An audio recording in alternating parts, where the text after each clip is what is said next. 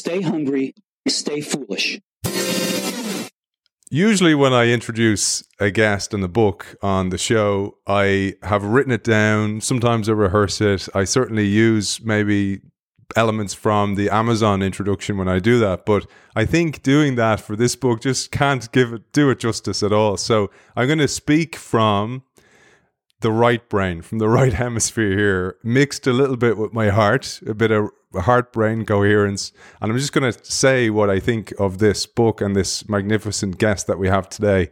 This book is, if I recommend any book that you read, this is a once-in-a-generation book. It is so important to read this book.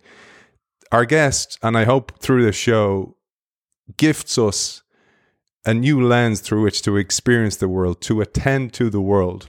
And I certainly get that from any time I indulge in any of his content, any of his writing, any of his podcasts, any of his channel that he's so magnificently put together. He is a change maker. He's a paradigm shifter. He certainly has done that in the realm in which he has written this book. It's 3 decades plus in the making, this book. The research is just phenomenal. The appendix itself is a book.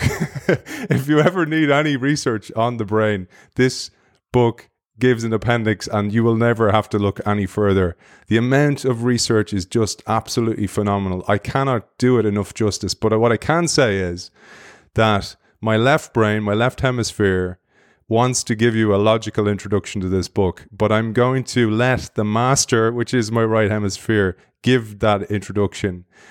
And our guest is a polymath. He's a modern day Leonardo da Vinci. He is so widely disciplined in a wide range of backgrounds and disciplines and so much research. And as he talks about in his book, when you have that, you have a great tension of opposites. The left and the right hemisphere coming together, and just like a bow, as Heraclitus would say, is not useful if it's not pulled taut. He has created this tension of opposites, and forth from the bow, if it's a bow and arrow, has come this magnificent oeuvre. And the French word oeuvre means a body of work, and it truly is a body of work, and it's a great pleasure to have him on the show. He is the author of my previous favorite show we've ever done in the 350 odd episodes we've done for this. It was The Master and His Emissary. Magnificent book. Every time I go back and listen to that or read any pages from it, I learn something. And with his new oeuvre, he's created something truly magnificent. Something, as I say, which is a book in a generation. Anybody I've met since I started reading this, and I'm not finished it, I say, if there's one book you read in the next 2 or 3 years, read this, because it might take that long to actually absorb the amount of content that is in it. It is a great pleasure to welcome the author of The Matter with Things, Iain McGilchrist. Iain, you are very welcome. Oh, Aidan, what can I possibly say after that introduction, except that I'll be jolly lucky if I can live up to a tenth of it. But thank you very much. Well, we're not going to. We're not because we can't. It's a decade, I think, since you wrote The Master and His Emissary. And what I find absolutely incredible is that this book was supposed to be a summary of that book, and it became something it's much very more magnificent. Yes.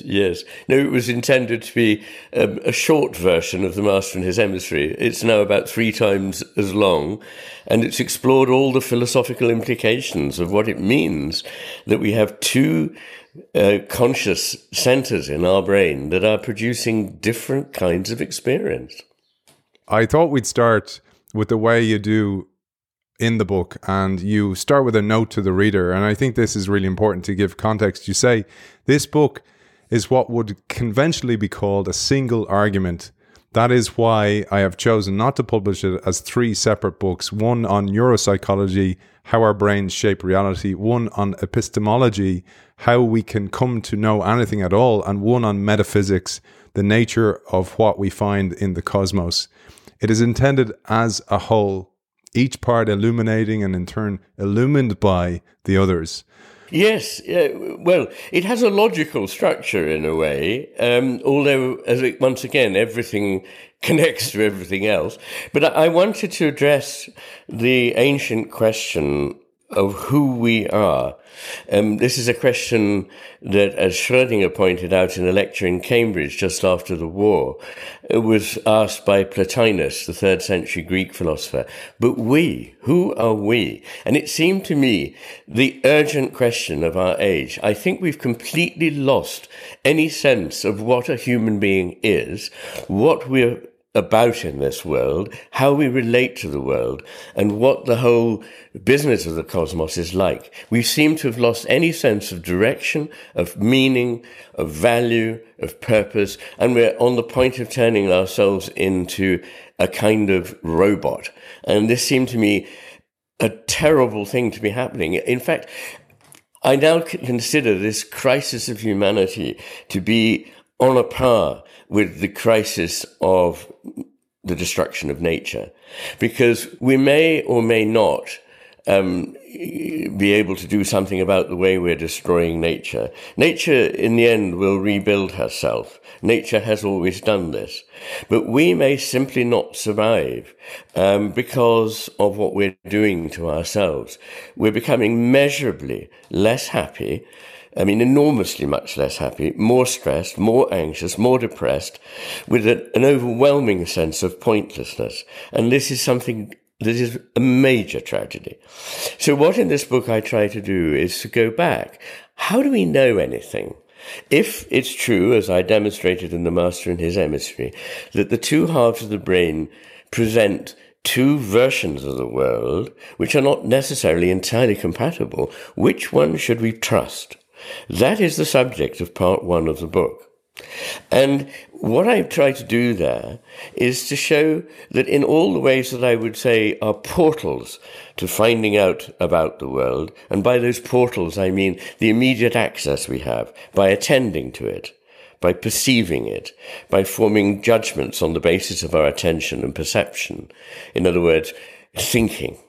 What we bring from our emotional and social intelligence, from our cognitive intelligence, and from our ability to create. These are the things that enable us to bring into being an experiential world. And what I show is that in every single case, the right hemisphere is more veridical than the left, more reliable, more truthful than the left. And this is evident in simple things like most of the great delusions, hallucinations that are described in neuropsychiatry are due to damage to the right hemisphere, not to the left.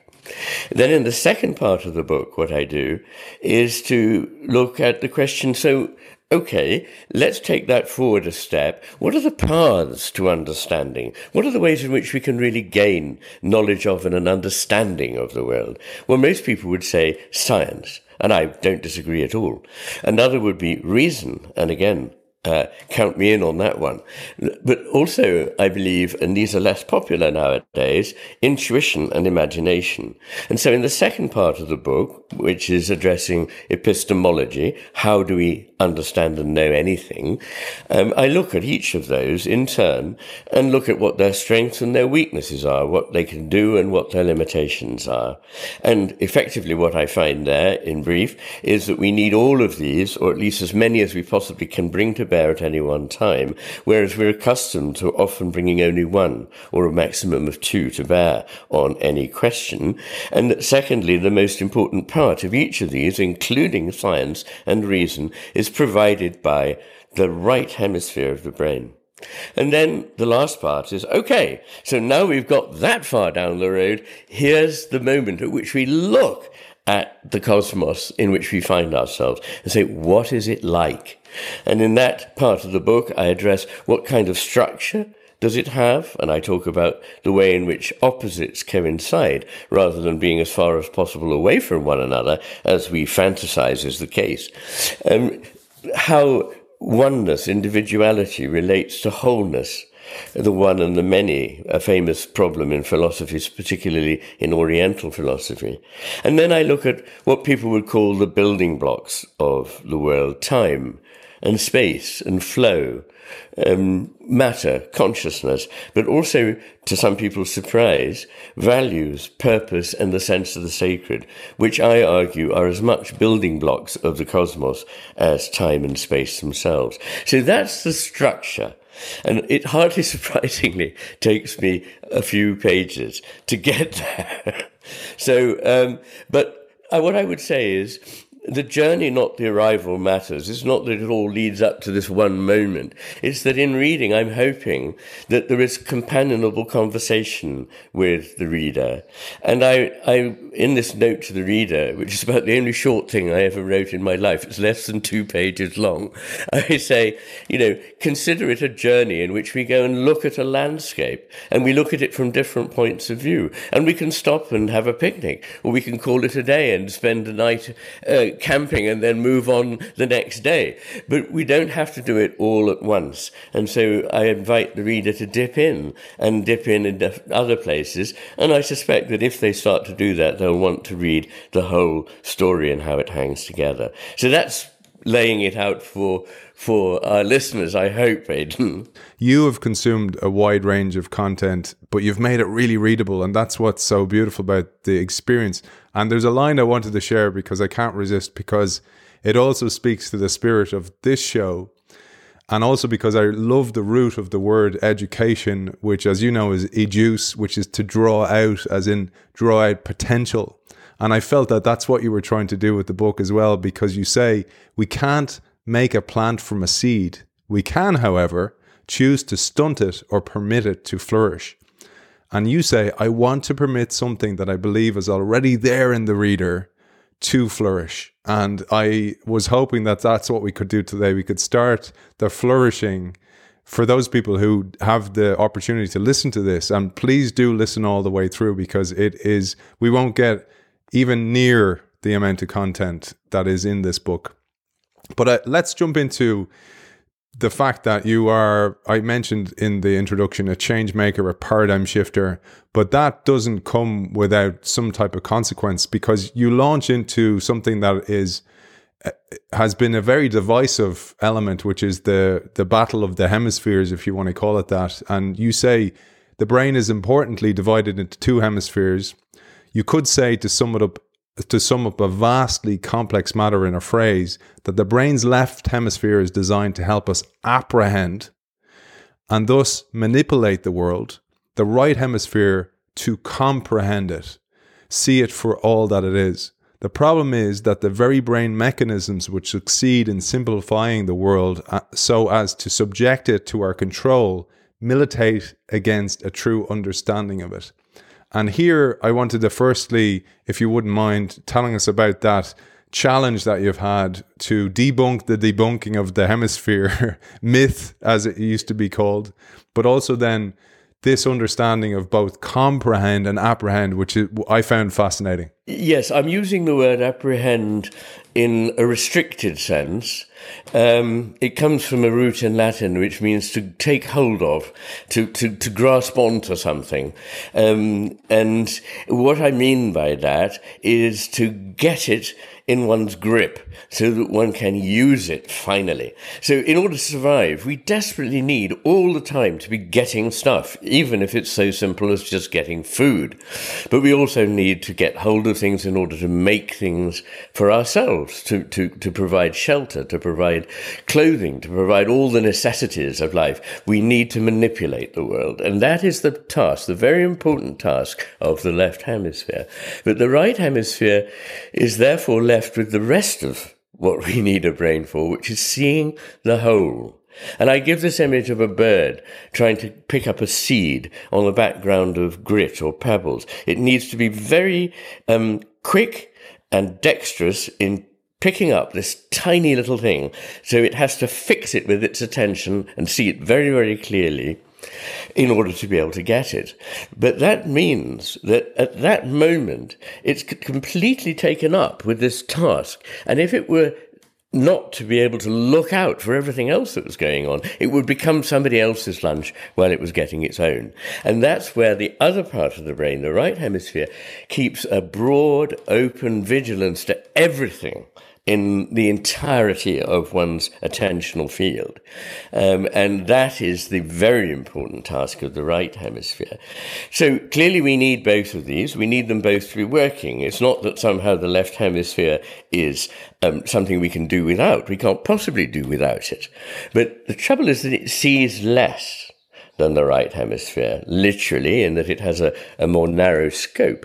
But it also basically creates a world which is like a map, whereas the right hemisphere is seeing the field that is mapped. It's seeing the real world before it is mapped, if you like.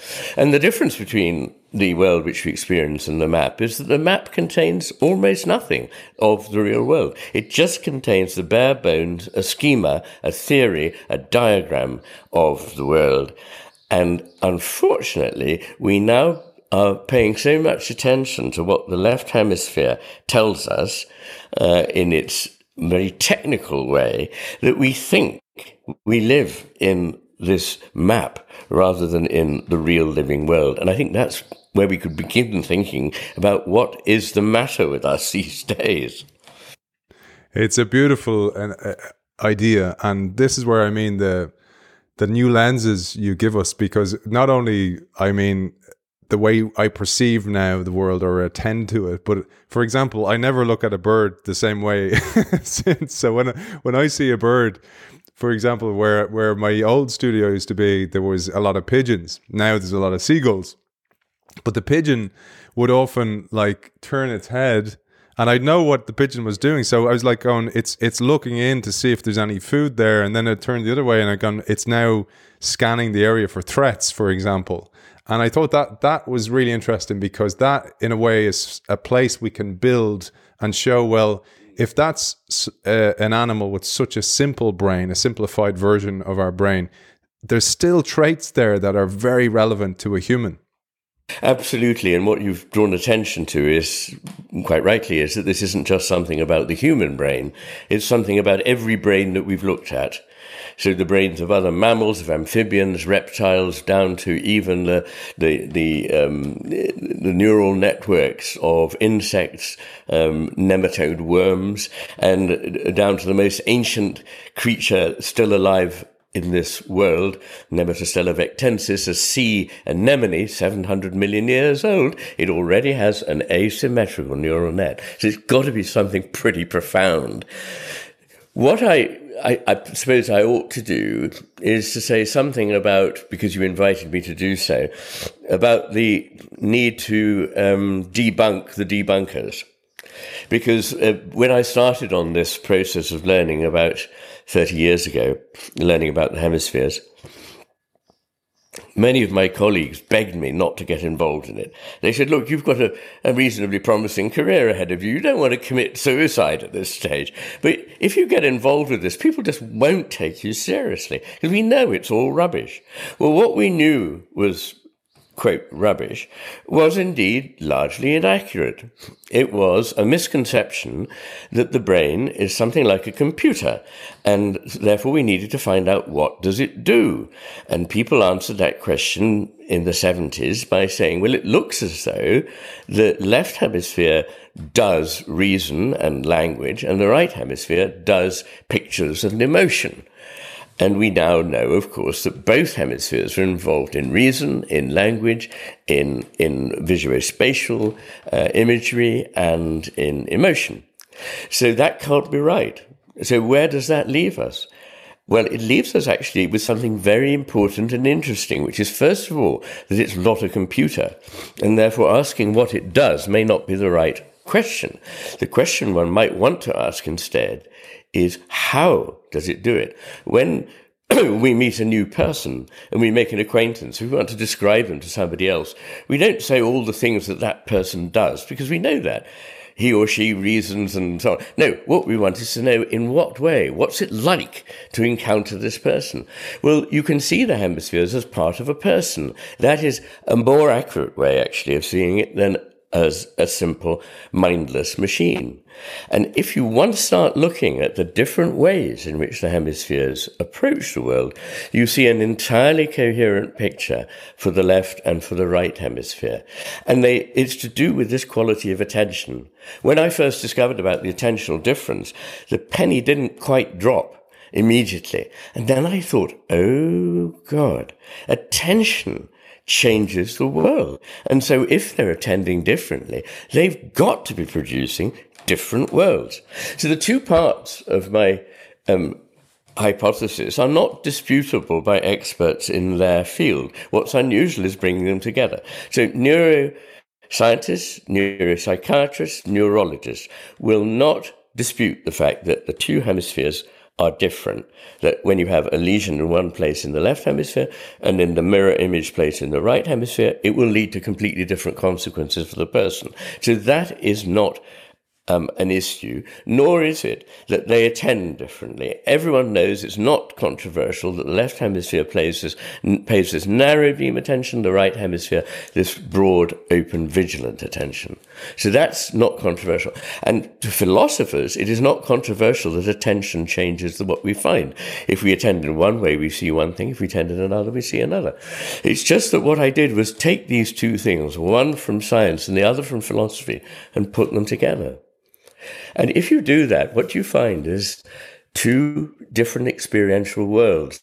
The left hemisphere's world being made up of fragments that are static, separate, decontextualized, disembodied, abstract, categorizable, and inanimate.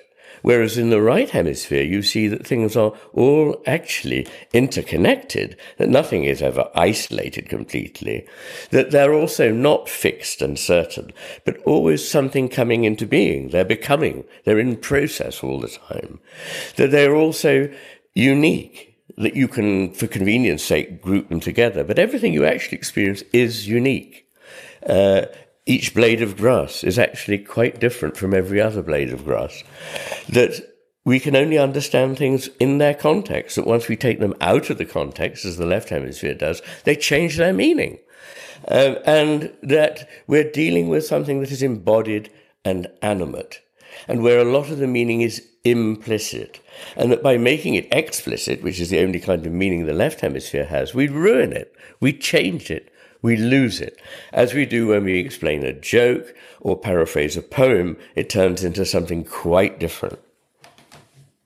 I love it, Iain, and I hope by now the penny is dropping, which it is, I'm sure, for many of our audience, about how relevant that is to you as a change maker. I mean, you, the audience, people who work in change or transformation in particular, are probably more right hemisphere oriented, and they work in a left hemisphere world. And I found this particularly interesting because I thought it'd be interesting to share the master and his emissary, the original story that influenced you for it. And by the way, I love your titles as well. They're so clever, but also researched and have such deep meaning. But one of the things I thought about was, for anybody who's been in a brainstorming session, I do something in my own sessions where I call it quiet storming, where I let people have a week or two before the brainstorming session to absorb the material, or to have those moments in the shower where you're in a different headspace, the brain waves are at a different speed, in order to go, oh, and I know what I'm going to share. But also for the introvert, for those people who are probably don't get a voice, because often the hippo, the highest paid person in the room, they dominate those meetings, and they also speak the language of the organization, and that language gets listened to more. They have more of a voice, and as a result, the masterful person gets drowned out by the emissary. And this is a huge problem in innovation and change and creation. That's a very good point you make. And as you know, when I get on to talking about intuition in the middle part of the book, I draw attention to masses of evidence that it's during those fallow periods when we are quiet and not consciously examining things that creativity takes place and new shapes form in our minds so that we can actually apprehend something truly new. So that is very, very important. It's rather like you started off mentioning the image of the gardener. And, I say a gardener can't make a plant grow, but a gardener can create the circumstances for the plant to thrive or not. And it's that business of planting the seed and just occasionally watering it, but largely keeping the land clear so that it can grow of its own accord. It won't grow faster if you keep pulling it up by the roots to have a look at how it's doing. So we need to leave things alone if we want them to repay us with an imaginative answer. But yes, the idea that there is a kind of noisy person that's going to drown out the more thoughtful person is a good place to start. And the image of the master and his emissary is from this fable that I say I found in Nietzsche. I'm now rather doubtful that I ever did, but there we are. But yes, the idea there is quite simply that there's a wise spiritual master who knows what he needs to do in order to look after a community so that it thrives. And he knows after a while that as the community grows and continues to thrive and expand, that there are things that he simply can't get involved with, not just because he can't do everything, but because there are certain things that he really ought not to get involved with if he's to be able to maintain his oversight from which his whole value as a master derives. And so he appoints a bright second in command to go about his business, effectively, an efficient bureaucrat who will carry out certain procedures on his behalf. The trouble is that the emissary in this story, being sort of bright but not terribly bright, thinks it knows everything and doesn't know how much it doesn't know. And so it does all the talking. It says, I'm the master, and it forgets to take what it's done back to the master, and instead pretends it is the master. And as soon as it starts to do that, because it doesn't know what it is it doesn't know, the whole situation deteriorates and falls apart.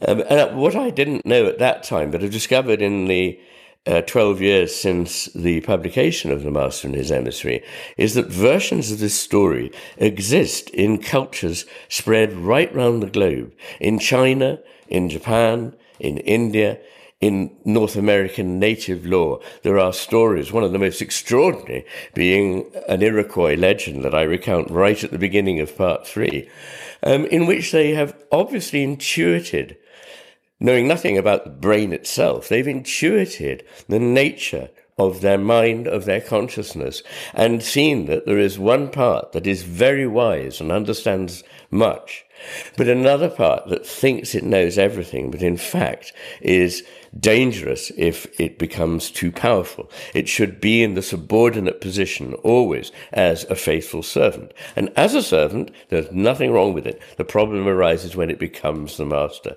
And so you see this in the Secret of the Golden Flower, a 9th century Chinese mystical text, in the I Ching, in the Vedanta, and as I say, in this Iroquois legend, and no doubt in other places too. The Iroquois legend and the brain, going right back to the pigeon, and I just always see the pigeon kind of looking at you like that, and I used to kind of go, pigeons are freaky, man. They're staring at me. And then when I understood, I was like, God, now I know.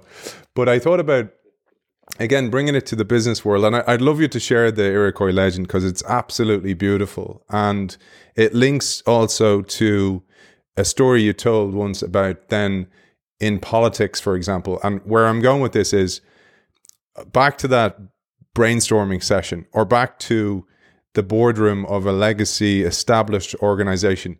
It started with the right hemisphere. Someone created this from those moments of quietude, those moments of pondering and emergence. The business starts from there, but then they hire in the left hemisphere people. They take over the organization, and oftentimes then they try and rule the organization by Excel spreadsheets rather than Photoshop, rather than creativity. The left takes over the logics, etc. And then, because you said as well, the left tries to categorize. It tries to categorize those people who don't fit in a category, who are so essential today, and they quash them and they jettison them from the organization. The very people who are so necessary for its survival are gone, and the organization goes through a slow, gradual decline, the way it had a slow, gradual start in the first place. So that was quite important to me, that aspect. But I wanted to share this with you, and you may know about Dr. Andrew Huberman. He has a magnificent podcast. You'd love it. It's essentially about human performance. But he talked about, Iain, he's a special interest in the eye. And one of the analogies I drew between your work and his was, he talked about, if you look at an eye when it's excited or interested or stressed, so it could be somebody attractive walks by, or it could be a threat, it reacts in the same way. It dilates and it zooms in on that threat, just like the pigeon. But if you look, for example, into the forest, you will see one tree at the expense of all the rest of the forest. So you don't see the forest for the trees. But if the eye is relaxed and it's in a different, more creative space or alpha wave state from a brain perspective, it sees the entire forest. And I thought, that's exactly what Iain's talking about here. But Andrew was talking about stress. But this is what happens in organizations when it's like, okay, we have the strategy agreed. Now we're going to focus like heck and we're going to deliver that strategy. And as a result, they miss all other opportunities and all other threats in the environment as a result of that. And this, I thought, was a way to tee you up perhaps for the Iroquois legend. But also, one of the stories he told was the Native American chief who said one of the reasons mankind is doomed is because of this unbelievable focus. And this also links then to a successful, I think it was a politician or a business person who also shared that was the reason for their success. Yes. Perhaps I could just say about the situation that will be important for many of your listeners. There are two aspects to it. One is the mishandling of people who are creative, and the other is the over-domination by people who are effectively organizers or bureaucrats. And we see both of these things happening. For example, you cannot make people creative to order. Your best plan for making them creative is to leave them alone and stop giving them deadlines. Now, it is true that sometimes nothing will happen. You have to accept that risk. But if instead you enforce a goal that has to be achieved in a certain length of time, you will guarantee that nothing truly creative will ever happen. I have some experience of this myself, in that just after graduation, I won what is really the most wonderful prize that any young person could, in those days, or even now, expect to receive, which was a fellowship of All Souls College, in which I was given no obligations to teach or research or do anything for 7 years. And nobody said, "What are you doing?" But if I'd had to publish a paper every 3 months, I would have narrowed down my thinking very quickly to certain specifiable tram tracks. But because I wasn't, I was able to lay down what I now see was the basis for being able to write the books that I've written later in life. Because it was then that I was able to follow my interests in philosophy, in different languages, in science, and so forth. And it was that freedom that enabled me to be able to be creative, if I have been creative, as people tell me I have. So the other side of that is the domination of the administrative mind, the managerial mind, which is so dire in all the worlds I know, in science, in medicine, and in the university, where instead of professionals being able to do what they know best, they have all the time to humour administrators who themselves are bogged down by the administration that they themselves created. They're not trying sinisterly to control other people. They themselves are the victims of the very system that they set up. It is now bigger than anyone, and it's wasting resources, it's wasting time, it's causing frustration, it's negating creativity. And so the two things that everybody needs to do are cut back administration and management. And I don't mean by 20%, I mean by 80%. And cut back on controlling the people who are creative, and instead give them the freedom and the peace in which to be creative. So that's all I want to say about that. But you mentioned two things. One was an extraordinary story that was told me by a member of the Green movement in Switzerland, that as a young person he had a house, or his family had a house next door to Jung's on a lake in Switzerland, and that as a child he remembers going and visiting Jung, and Jung talking about what he had found out in America, where he'd been listening to the stories told by North American natives. And one chief said, "The white man is doomed." And Jung had said, "Why?" And he said, "Because the white man sees like this." And he put his fingers on the tip of his nose and then stretched them out to a point in the distance and said, "He sees a single goal and he takes direct steps to it." Then, much later in life, 50 years later, he was talking to a self-made billionaire in Switzerland about the phenomenal success he'd had as an entrepreneur. And he said, I put it down to the fact that I have one single goal in mind. I put it in the future and I go towards it in exactly the same way that the Native American had said was the doom of humanity. And so, I mean, it's true that maybe a short-term goal can be best achieved like this, but if we actually want to survive, then it's not the way to look at the world. And then there is this story, which I'm rather nervous about trying to abbreviate because it's so subtle. It has so many aspects to it. And it's so beautiful. But effectively, the idea is that because of a decline in the universe, two brothers were sent down from heaven to superintend the regeneration of the cosmos and bring back light to it. And these two brothers were different in nature. One was called He Who Grasps the Sky with Both Hands, and the other was called Flint. And he was hard like flint and was like an arrowhead and had a single trajectory. And he was able to speak, but not really able to understand what the other brother was able to understand. So far, this is exactly like the relationship between the right and the left hemisphere. And anyway, the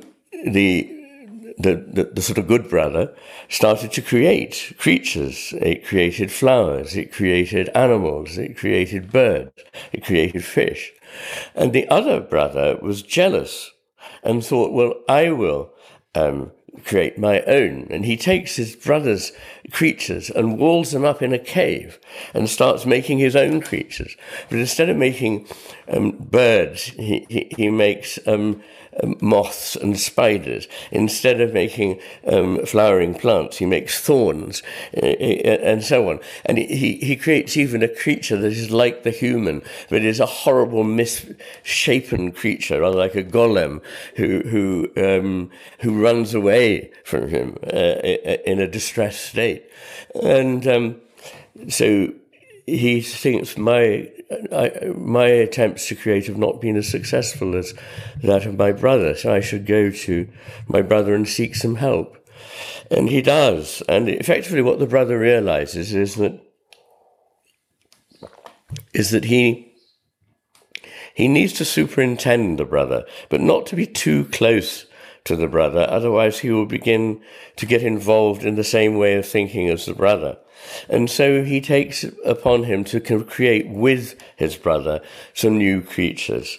And when they are to come alive, and when there is a human being that is to come alive, the good brother takes his own blood and puts some into the body of the human, and he takes some of his own breath and puts it into the lungs of the human, and he puts some of his speech into the human, and he puts some of his thinking into the heart and head of the human. And this human comes to life, and there is effectively the ancestor of human beings. But he's not quite the same as the one that he had first created.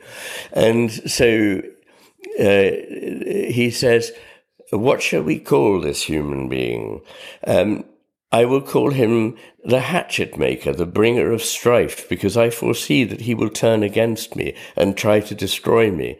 Whereas the first human being that I created was good and knew the path that things should take in order to flourish. And so you have this sort of story. I've missed out many beautiful and subtle aspects of it. But there was a recording on the internet of me reading it, by the way, I think on YouTube. But there again, we get this uncanny understanding of the dual nature of a human being. And the story ends with the good brother saying, this human being that we have created together will run into severe trouble, and I will come once to help him when he is in grave peril, and I will come a second time, but the third time he will have to descend into fire, and that will be the end of him. And of course, in The Master and His Emissary, I show that once in Greece, a second time in Rome, and a third time in our own modern civilization since the Renaissance, we started with a human civilization that balanced the contributions of the two hemispheres, but have moved always towards the view of the left hemisphere, the view of Flint, the one with the arrow, who's very contented with himself, doesn't know what it is he doesn't know. And this is the third time we are in now. How amazing that those stories exist, the Master and His Emissary, but also the Iroquois legend. And it reminded me of another Cherokee legend about an elderly brave who tells his grandson all about life. And he put it as follows. I thought I'd share this with you, and please stop me if you know it. So the grandson asks, what's the meaning of life? And his son, he says, within all of us, there's a battle between two wolves. One is evil. He is anger, envy, jealousy, sorrow, regret, greed, arrogance, self-pity, guilt, resentment, inferiority, lies, false pride, superiority, and ego. He continued, the other wolf is good. He is joy, peace, love, hope, serenity, humility, kindness, benevolence, empathy, generosity, truth, compassion, and faith. The same fight is going on inside you and inside every other person too, explained the wise Cherokee elder. The grandson thought about it for a minute, and then he asked his grandfather, which wolf will win? And the grandfather answered, the one you feed. And it made me think of those beautiful stories you shared, but also that unfortunately what we're doing in the Western world, and perhaps further unfortunately, is we're feeding the wrong wolf. And by that, I mean, in business, for example, those people who get to the top and stay there are those people who are left-oriented, if we call them that, left hemisphere dominant. And then they kill off the other wolf. They kill off that other hemisphere. And the biggest problem is we're starting to see, hopefully, more and more people who are more holistic in their view get into leadership positions. But there's a lot of tick the box exercises in that, and diversity, etc. And I just thought I'd share that with you as a way to tee up this, both the importance of opposites, because there's a chapter, and I mentioned to you, and I will share links, by the way, for everybody listening, to Iain's channel McGilchrist, which is magnificent, but also there's a brilliant speech that you give to Ralston College that I'll also share, in which you give an overview of that chapter, which is my favorite, by the way, because it brings everything together beautifully. We need a snake in the garden. We need, as Alan Watts would say, we need a background to know what the foreground is. We need these opposites, but the problem is it's tilted to the left. Absolutely. I mean, of course, you know very much more about the business world than I do, but I wondered if it was possible that at least some of the people who get to the top do so because they are imaginative and creative, but that they may still be rather in a stranglehold by an organization that is cumbersome, exists to follow rules and procedures and tick boxes. And we must get away from that culture. We must liberate ourselves from this tyranny of it's the conscious mind that knows so little, that is trying to confine the mind that knows so much. And that way, there is only one outcome. We will starve ourselves of life and of energy, and the civilization will collapse. So I do think that's very important. You also raised this matter of the opposites and how they cohere. And you mentioned again Alan Watts, who I quote in the book as saying, people often seem as though what they want is to have mountains without valleys and valleys without mountains. But you cannot have a valley without mountains. And that is a very important point. It's one he went on making all his life. But it's essential, because we do believe that by going further and further in any one direction, we will create more of something that we desire. Whereas, in fact, we may get closer to the very thing that we feared most. The really essential point at the moment is that by wishing to free ourselves from fear, from danger, from anxiety, we are creating fear, danger, and anxiety. And from trying to create a liberal society, which literally means one that is free, we are creating a tyranny. And I have seen in my lifetime the colossal change from a society that was largely free to one which is increasingly, week by week, less free, less liberal, in which we are subject to rules, procedures, and the point of view of a small clique that will not be contradicted. It can't even be debated. If you so much as even raise a question about some of the things that it believes, then you are an outcast. So this is a very sad state of affairs.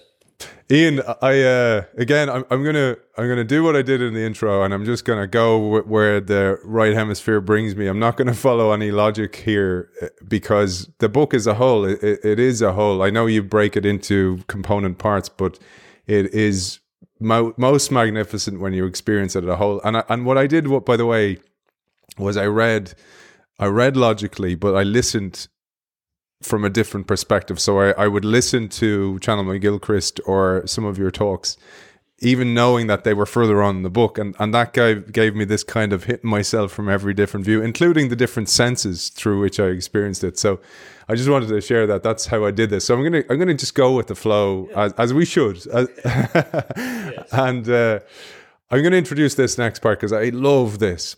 The importance of both music and the brain, but also the holistic approach to life as well. So you say, importantly, what we experience is not just an image of the world outside, some sort of projection on the walls of our Cartesian theatre inside our heads and watched by an intracerebral homunculus on an intracerebral sofa. I love that.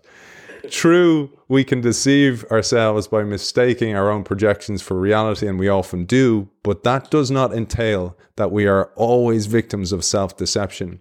When we are properly attentive, that we experience is the real deal, though it can be only a tiny part of all that is. To appreciate that, you need the right hemisphere, and preferably, of course, both hemispheres to be in play.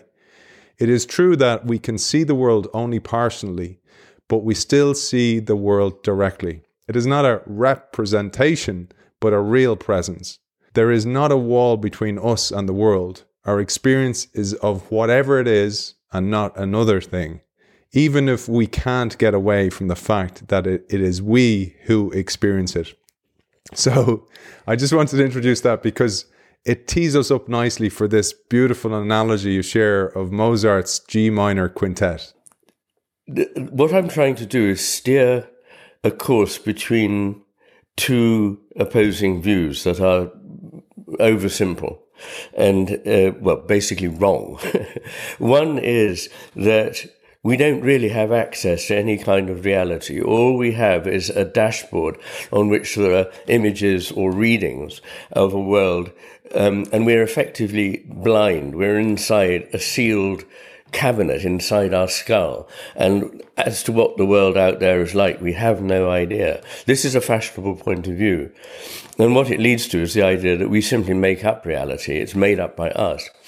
On the other hand, there is an equally false view that reality is just something out there that is completely unchanged by our getting to know it. And what I want to suggest is that, yes, we play a part in the getting to know of whatever it is we do get to know, but that does not in any sense mean that we're just making it up. We really do make contact with reality. And so the partial nature of our knowledge is not that it only goes part of the way towards reality. It goes the whole way towards reality, but only one little part at a time. So it's a different kind of image. In one, you can see our mind, and then a screen, and then a long way behind that, whatever is giving rise to it. And that's the, in a way, Kantian idea that we can't really know anything, we only know the contents of our own mind. And another view, which is that, yes, we actually break through to a reality, but what we see is just a part of that reality, because another person looking at it would see not something wholly different. Of course, they'd see something very similar, but they would see something slightly different because they would be the person seeing it. So, on the one hand, it is not part of my case that really we make things up. There's a position beloved of educationists that which is called constructivism, that really every child just makes up the world. And this is a very, very partial truth, that something of them goes into the encounter. That is true.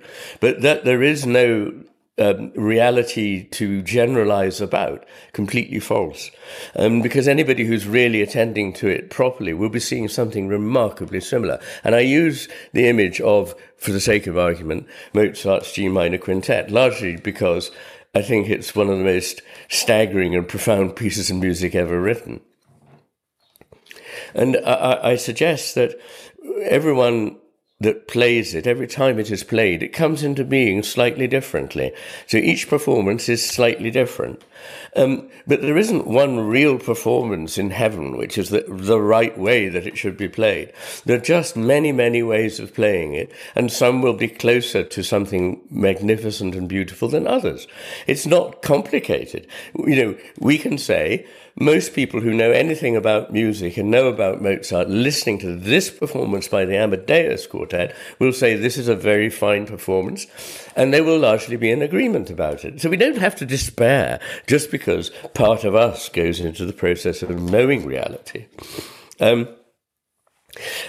That's really the idea behind that message, which is that both the piece of music itself comes into being out of connections and comes into being again every time it connects with the human mind. So in a way, it's sitting there in the book of scores, a closed book on the piano top where you could find the score for the G minor quintet. It sort of exists in a way, but really it's only a schema or a representation of it there. Whereas when it's played, it's not a representation, it's the real deal. You are really listening to G minor quintet. But every one of them will be very slightly different in ways that matter to us. So that's really what I'm trying to do there, is navigate this difference between two very simple positions that I'm afraid many discussions about consciousness these days collapse into an objectivist view or a wholly subjectivist view. And it speaks to the world we're in, where, you know, a VR representation or an upload to the cloud or a download from the cloud to, you know, of a template or a copy of an original piece. All these things are so much in there. NFTs as well, which is the whole new, the metaverse, etc. But Iain, I thought about that, and I was actually thinking about this from the child's perspective.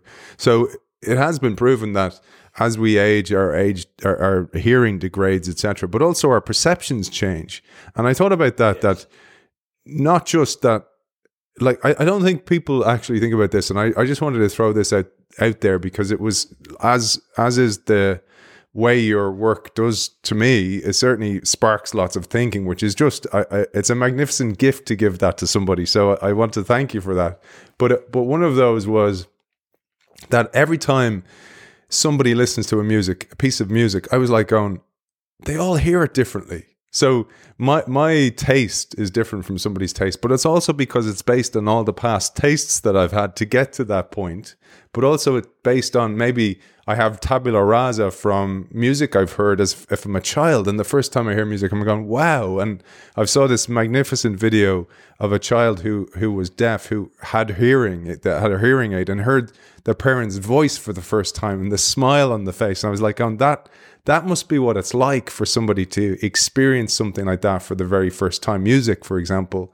But also then I thought about a movie or a piece of art, that we all experience it differently, but we think that the other person's experiencing the same of us. I suppose it's like the problem with privilege or diversity as well, that we don't know what's going on inside the mind of the other. That's perfectly true. And I remember puzzling over this actually as a child and thinking, another person looking at a post box sees it as red. I see it as red.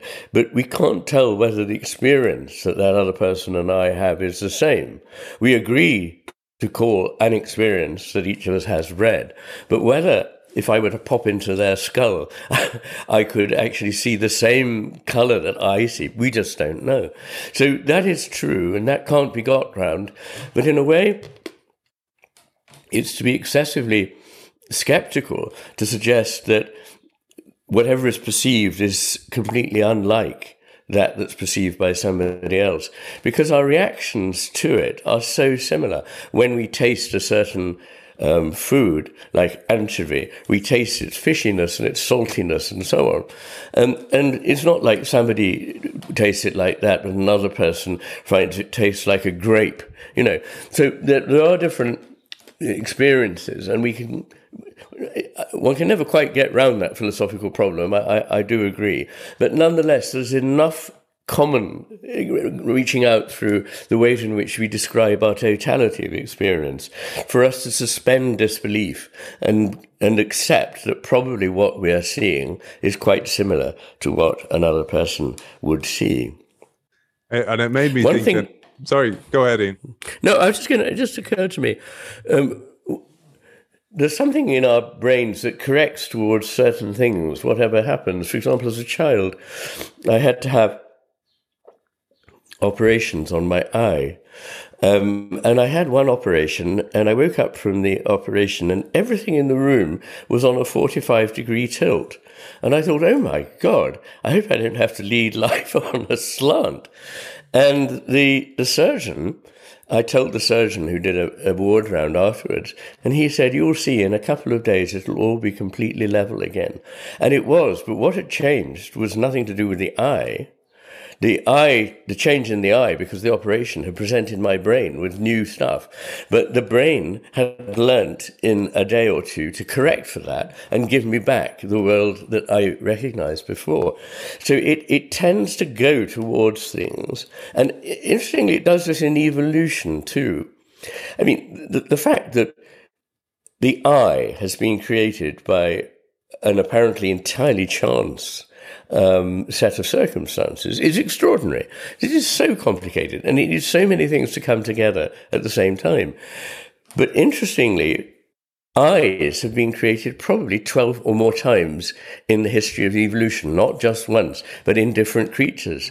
And they have different structures, those eyes, but they nonetheless enable us to see. So there's something very primitive about eyes. And another little fun fact while we're on that, which I include in a chapter on the science of life, is that you can breed flies that are eyeless, because there is a gene that causes flies to develop eyes, but it also causes you to develop eyes. It causes a frog to develop eyes. You can take it out of the fly, and the fly will be blind. It will have no eyes. And if you breed those flies together, you get more flies that have no eyes. But get this, after 14 generations, you get flies that actually have eyes, even though they no longer have the gene. So the organism separately senses something dreadful has happened. I need eyes. And it has procured eyes in its growth as an organism from somewhere else in the genome, but not from that gene, because that gene has been cancelled. So that is, I have a whole chapter on purpose, and I just want to say, in case people get hold of the wrong end of the stick, in that I do not argue that there is an engineering God who's made everything ahead of time. But what I do argue, along with many, many, many scientists now, is that the idea of sheerly blind mutation is not supportable as a story of how we get the highly developed organisms that we have. Wonderful. You sparked so many thoughts for me. I was thinking, firstly, I don't know if you know the way we're trying to train AI, artificial intelligence, to do lots of things. One of the things they've attempted is to teach artificial intelligence or robots essentially, to gather coffee beans. But it actually takes a very astute eye to be able to establish whether they're ripe or not. And it's very difficult for AI to detect the type of ripeness. But also, as you know, birds, for example, see multitude versions of green, while we just call it green, maybe light green, dark green. But they see very, very different ranges of green. I think I read that in the Master and His Emissary. But also then it made me think of Oliver Sacks in his book, The Anthropologist on Mars. He mentioned about this patient called Virgil who had no sight and then all of a sudden had sight, and couldn't take the input of data and asked for his sight to be removed again. And I thought finally about the 45-degree angle. And as a French speaker, you'll appreciate this, that the term bias actually means slant. It means we're a slant, as in on a pétanque. Yes, yeah.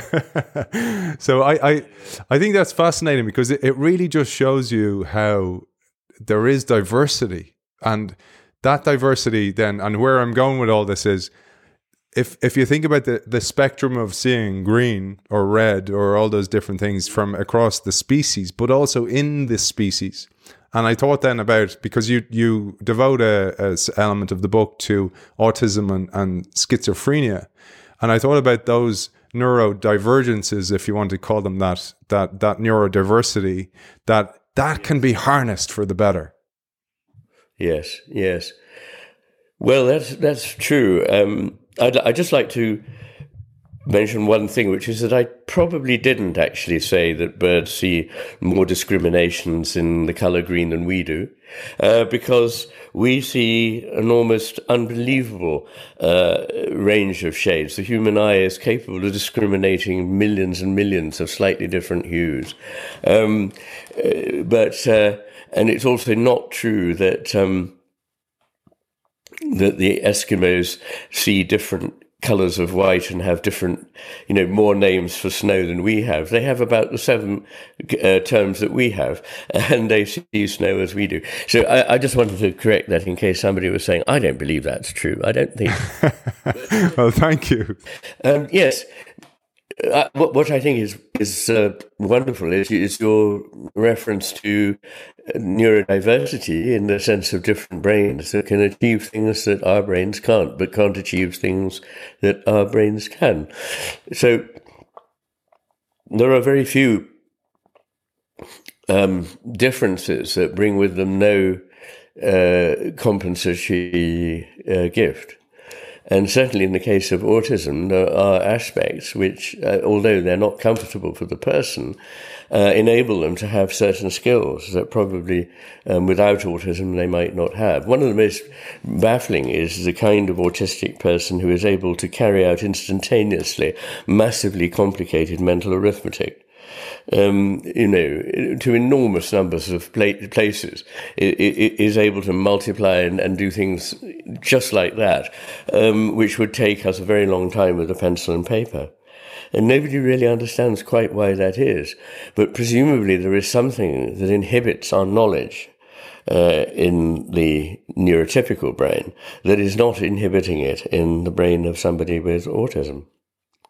So Iain and I have agreed perhaps this is a good time to call it. Iain has kindly, by the way, offered to do the show, continue with this, because even though he's got a sore throat and is suffering a little bit at the moment. So we're going to take a little break and we're going to come back and record again, hopefully. And I pulled a quote. So I was saying to Iain, even though we both know creativity is often about what you don't do, it's about the pauses as well as the filling the gaps. We're trying to cram in way too much here, but I pulled the final quote in as a way to just kind of encapsulate part one, and something that I just love again from your writing. You say, the world is a seamless, always self-creating, self-individuating and simultaneously self-uniting flow that is only truly knowable as it comes to be known. And creativity is always discovery of the self as well as of the other. Once one sees this, the objectivizing, time-denying, change-denying, diagrammatic mentality of modern Western thinking appears, as I believe it is, a hindrance, not a help, on the path to truth. I absolutely love that. The map is not the territory. Iain, it's been an absolutely beautiful, fascinating, informative part one, and I'm very, very grateful for your time, particularly with that cold that you're nursing in the background. And hopefully we do get to part two today. If not, no worries. Our audience will be very, very eager to listen to you again. And it's been an absolute pleasure talking to you. And you can see behind me there, I have my McGilchrist shrine.